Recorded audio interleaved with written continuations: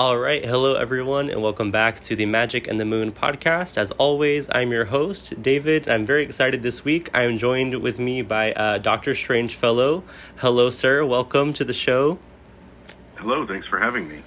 And for those that don't know, I did do an episode last week about the Church of Light and Shadow, which is super, super interesting. So if you haven't heard that yet, go ahead and check that out. And Dr. Strangefellow, is there anything you'd like to share with us about yourself and kind of how you came to be on the path that you're on? No, I'm good. All right, well, that's it, folks. Sorry. We'll see you next week. Best guest ever. I don't know. I've been practicing some form of the occult since the mid-'80s. Yeah.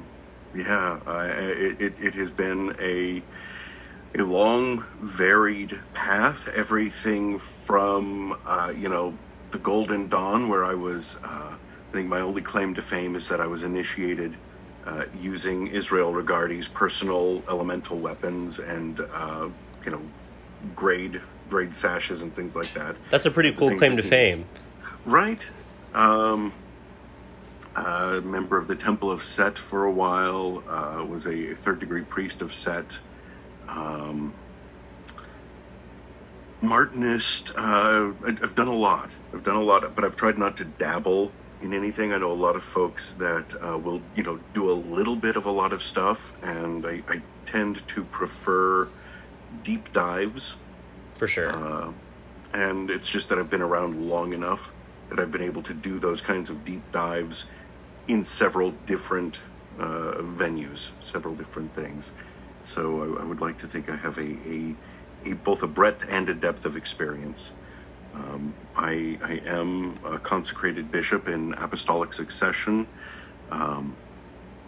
which basically means theoretically that the person that put their hands on my head and said, "Okay, you're a bishop," had somebody who put their hands on their head and said, "Okay, you're a bishop," and that goes all the way back to, theoretically, right, the apostles, but at least, to a very late date when we actually started counting and paying attention to crap like that. Right. That's super fascinating when you mentioned just like Golden Dawn and Temple of Set and then like Bishop. It's like, oh, Bishop. That seems kind of like almost the odd one out of the things that you have listed off so far.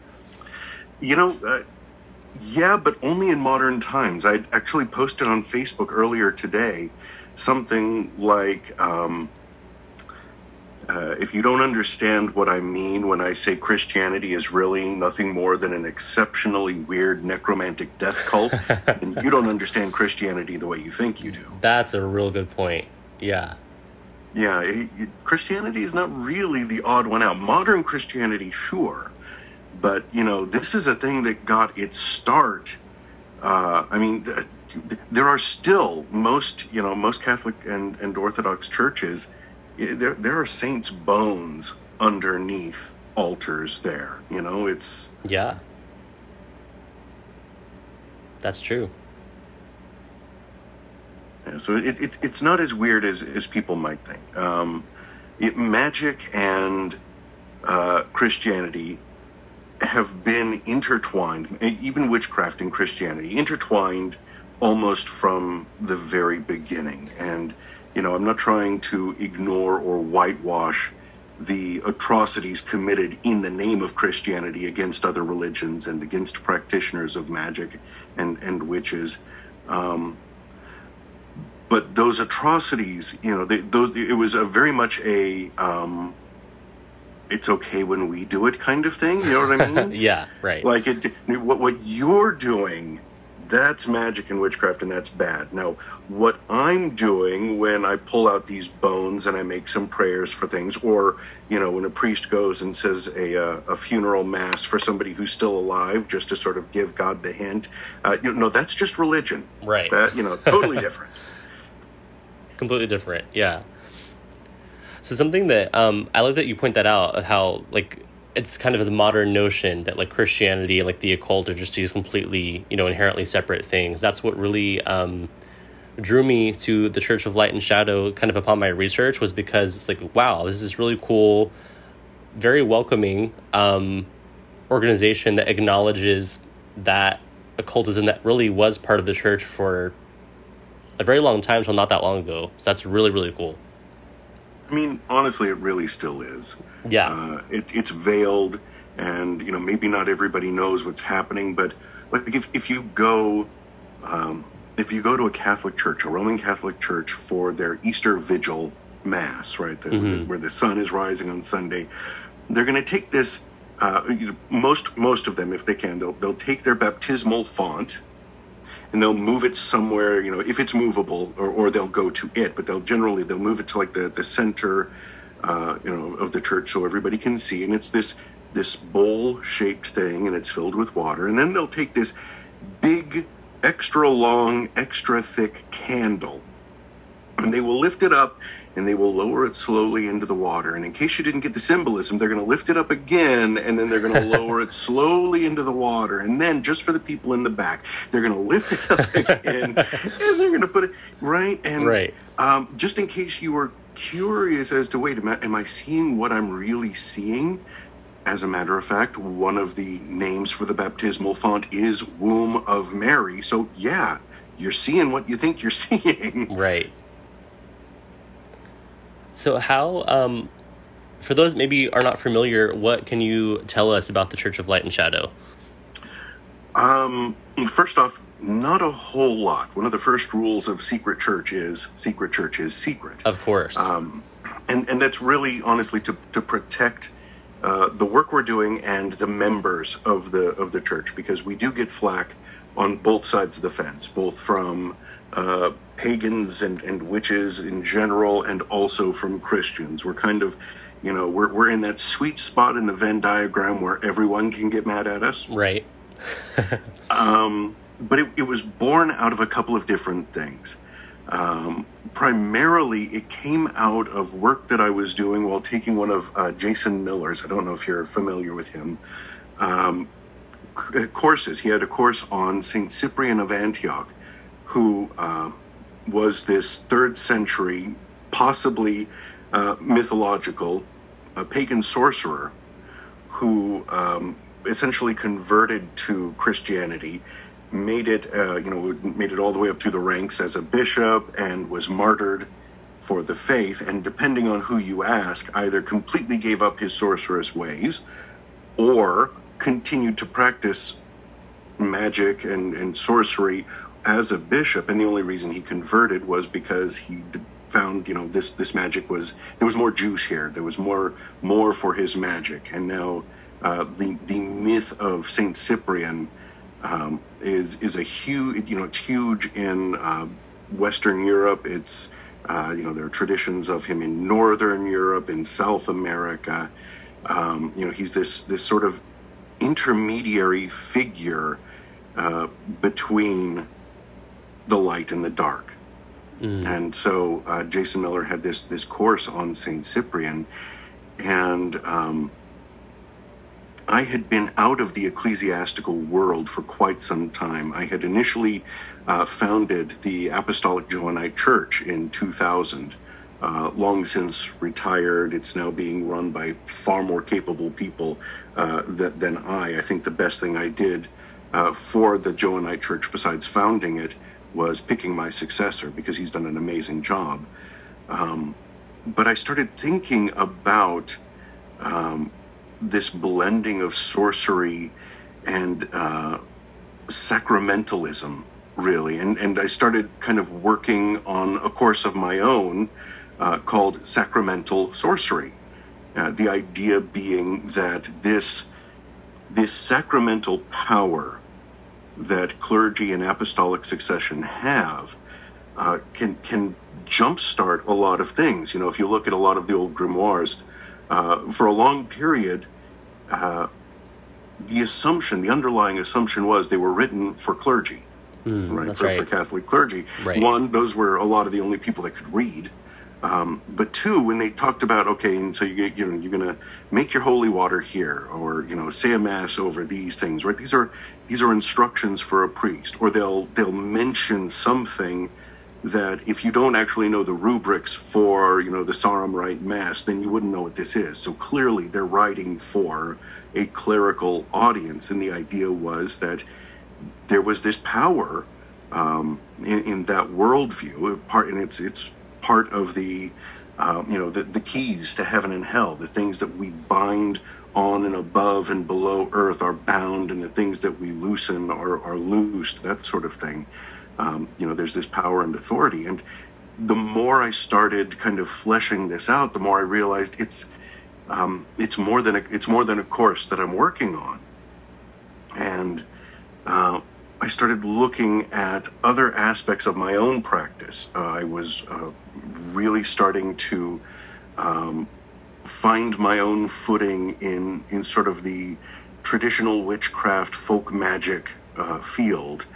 And I was thinking, man, I wish there was something out there that blended these things. And I started talking about it, and it really seemed to resonate with a lot of people, this notion of sacramental witchcraft. And finally, I'd heard back from enough people that I figured, well, all right, I guess it's me. If I want this enough and nobody else is doing it, I guess it's me. I guess I'm doing it. And so there it was. And the church was born, I guess. The church was born, and it seems to resonate with a lot of people. That's amazing. That's really cool. So if for those that may be interested in kind of participating in the church, I know it's secret church, but what could you tell those maybe that are interested in kind of taking a deeper look into things, or maybe even joining, perhaps?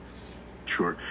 One of the biggest complaints, I could say complaint, the biggest complaints I hear is that we don't talk a lot about what you might expect in the church before we ask you to apply. There's basically the material that's on the website, the self-dedication rite, and then you submit that as your application. And it's not until you join that we actually start telling you what the church is really about, what we're doing in it. And part of that, honestly, is aesthetic. It's part of that whole secret church is secret thing. Part of it is protective, like I said, but also we feel comfortable with it because the first period, as soon as you join, you enter what we call the catechumenate, which is sort of a training period. And we have a training program that covers, some basic aspects of folk Catholic witchcraft, some basic aspects of folk magic, some basic ecclesiology for people that maybe aren't coming from a liturgical church background. And if you follow it rigorously, it's a minimum of 9 months of almost daily practice and training. Most people don't do it in 9 months. You have 2 years actually to complete it. And the idea is twofold. One, by the time you're done with this, by the time you reach the second degree, that of Luxumbrian witch, you are a competent witch. Even if you came in knowing nothing, you are ready to go. You are competent in this. But also, and I think more importantly, it's a period of mutual evaluation. Sure. And there's very little commitment to join. There's no dues. There's no cost. We have training materials that you can purchase in hardback. We also make them available for free in PDF. It's a low bar, really. Yeah. Because it is this period of mutual evaluation. We expect that you are coming in to ask a shit. I'm sorry. You can totally say shit on my show. That's totally fine. You can say shit. Okay. You can say fuck. You're good. Yeah. Okay. Perfect. Thank you. Yeah, you're good.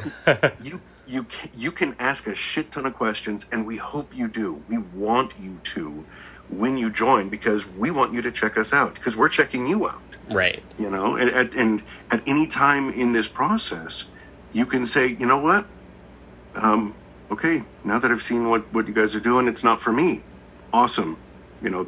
That's a success as far as we're concerned. The system did what it was supposed to do, because we don't want people that aren't aligned with what we're doing. Mm-hmm. You know, just like people who aren't aligned with what we're doing wouldn't want to be there. Of course, yeah. Yeah, it's a really low bar for entry. We cover a broad range of practices and theories, and we want folks to ask just a literal fuck ton of questions. I've upgraded it now from shit ton to fuck ton. Rightfully so. Yeah. And we want to see people making it their own. You know, there's a reason why why we're not a dogmatic church, why we don't have like a catechism that you have to memorize and say, I believe this, to be a part.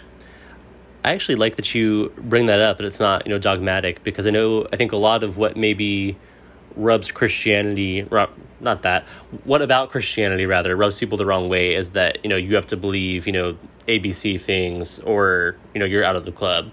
So could you elaborate maybe on what you mean by like the church not being dogmatic? Sure. I mean, first of all, that's a huge, huge hypocrisy, I think. You know, are you honestly going to tell me that every single member of a creedal Christian church who stands up on Sunday and says, we believe, or I believe, and then lists a bunch of things, that they really believe all of those things? They might believe some of them.